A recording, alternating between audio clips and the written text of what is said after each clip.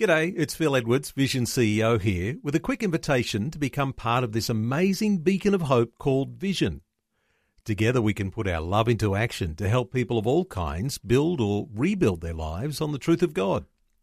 Please consider the part you can play during our upcoming Visionathon appeal, remembering that it's your support that makes Vision possible, including this podcast. Audio on demand from Vision Christian Media. Jesus said, "If you hold to my teachings, you are really my disciples. Then you will know the truth, and the truth will set you free." Suffering is a fact of life on a fallen planet, and Christians are not exempt. If we don't accept this, we will be vulnerable. We may have a theology that has no room for things going wrong in the Christian life.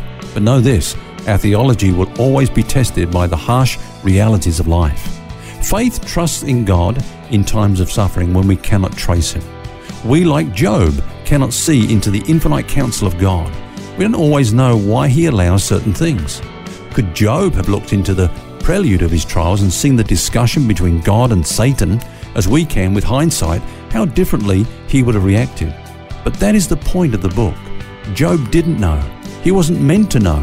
If he did know what was happening, there would have been no place for faith. There are some things that God cannot reveal to us at the moment because their very revelation would destroy God's purpose in them. We are meant to believe that there is an explanation even if we can't see it. Believing God in His revealing of Himself is one thing. Trusting Him in His silence is another. Though Job struggled to come to terms with what was happening in his life, he could still say, "Though He slay me, yet will I trust Him."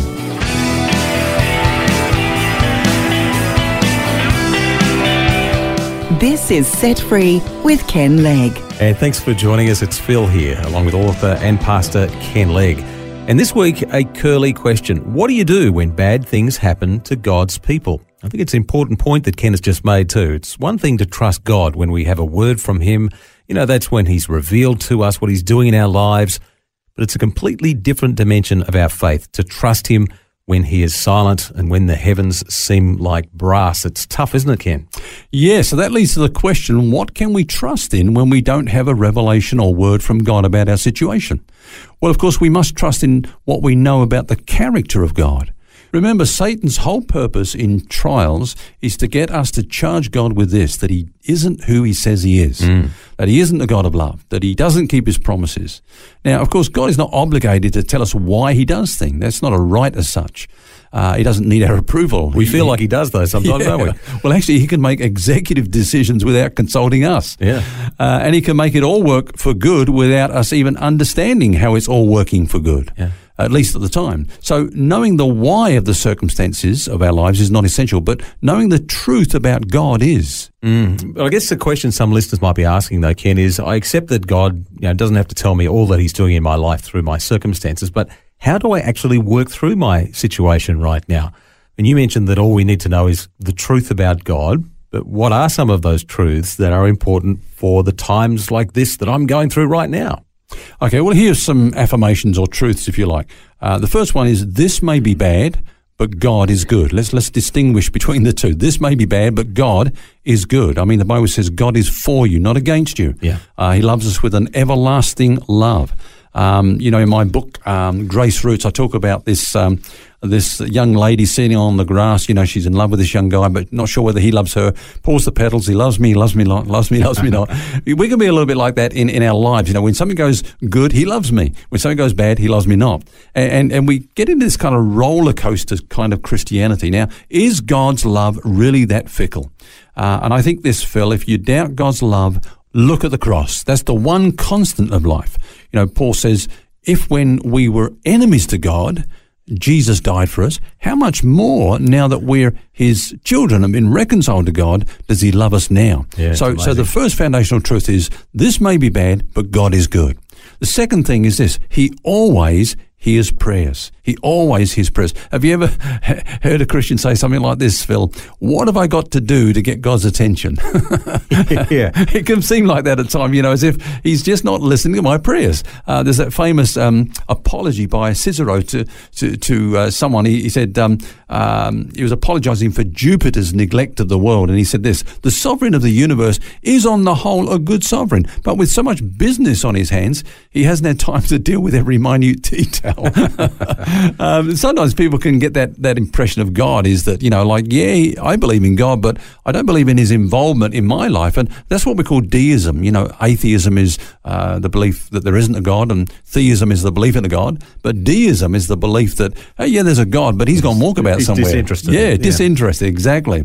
But the fact is that he does answer prayers. The fact is, somebody once said he answers them in one of three ways: yes, no, or wait. Or as somebody said, there's a fourth way. You've got to be joking.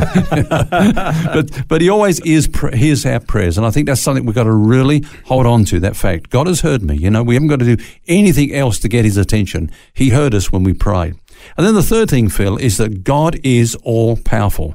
He hasn't lost control. Now, God could have prevented what happened to Job if he wanted.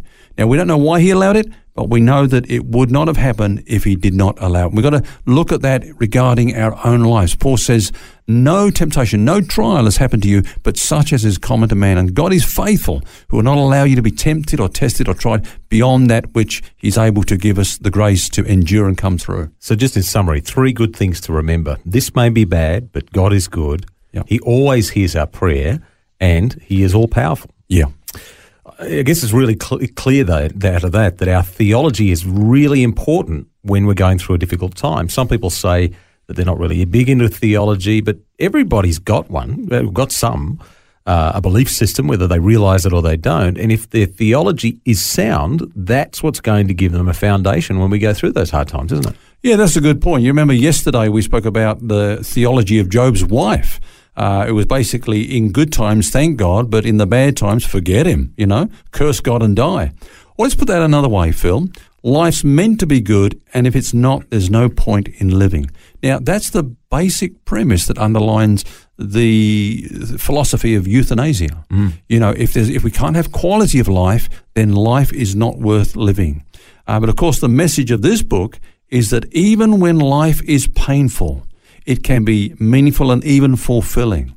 And the book of Job teaches that there is purpose to all that we go through. Yeah. Not only the good, but the bad. God makes all things to work together for good. He doesn't just make the good things work together for good. He makes all things work together for good. So here we see Satan had an intent in this suffering of Job, and that was that he would really curse God. That was his aim, is that he would get Job to say that God is not good. He's not a loving God. He's not a righteous God, and to curse God. But God had a purpose in it for good, didn't he? Yeah, you remember we quoted James, was it yesterday, where he says, you have heard of the perseverance of Job and seen the end intended by the Lord, that the Lord is very compassionate and merciful. The end intended by the Lord. It's not just that Satan had a purpose here. God had a purpose all along. You remember Joseph, all that he went through. But what was it that he said right at the end when he got reconciled with his brothers? You meant it for evil. You meant it for evil. But God meant it for good. God meant it for good. So God used their evil to serve his good, which is an incredible thing. A lot of people, kind of really stumble over that. But that's the fact of the matter. God will make all things work together for good. So if it has a purpose, then let's not try to escape the suffering, but understand the message that is in it and take the steps to grow, because there's a blessing on the other side of it. Paul says that all things work together for good. You quoted that before. So I guess that means all things. He doesn't say some, all things. So that includes the bad stuff. Yeah, as we said yesterday, God doesn't cause the bad things. I think we've got to keep that separate. God doesn't cause the bad things. Only good comes from God's hand, but he can utilize them for his greater purposes and then make them work together for our advantages. Actually, in quoting that verse in Romans 8, all things work together for good, just a few verses before that, Paul makes the point that we need to see suffering in perspective. He said, I reckon that the sufferings of this world are not worthy to be compared with the glory that will be revealed in us. So we need to see things in perspective. He says it's like putting what we're going through now in one set of the scales, then in the other set of the scales is the incredible good that God intends for us in eternity. And Paul says there is absolutely no comparison between the two.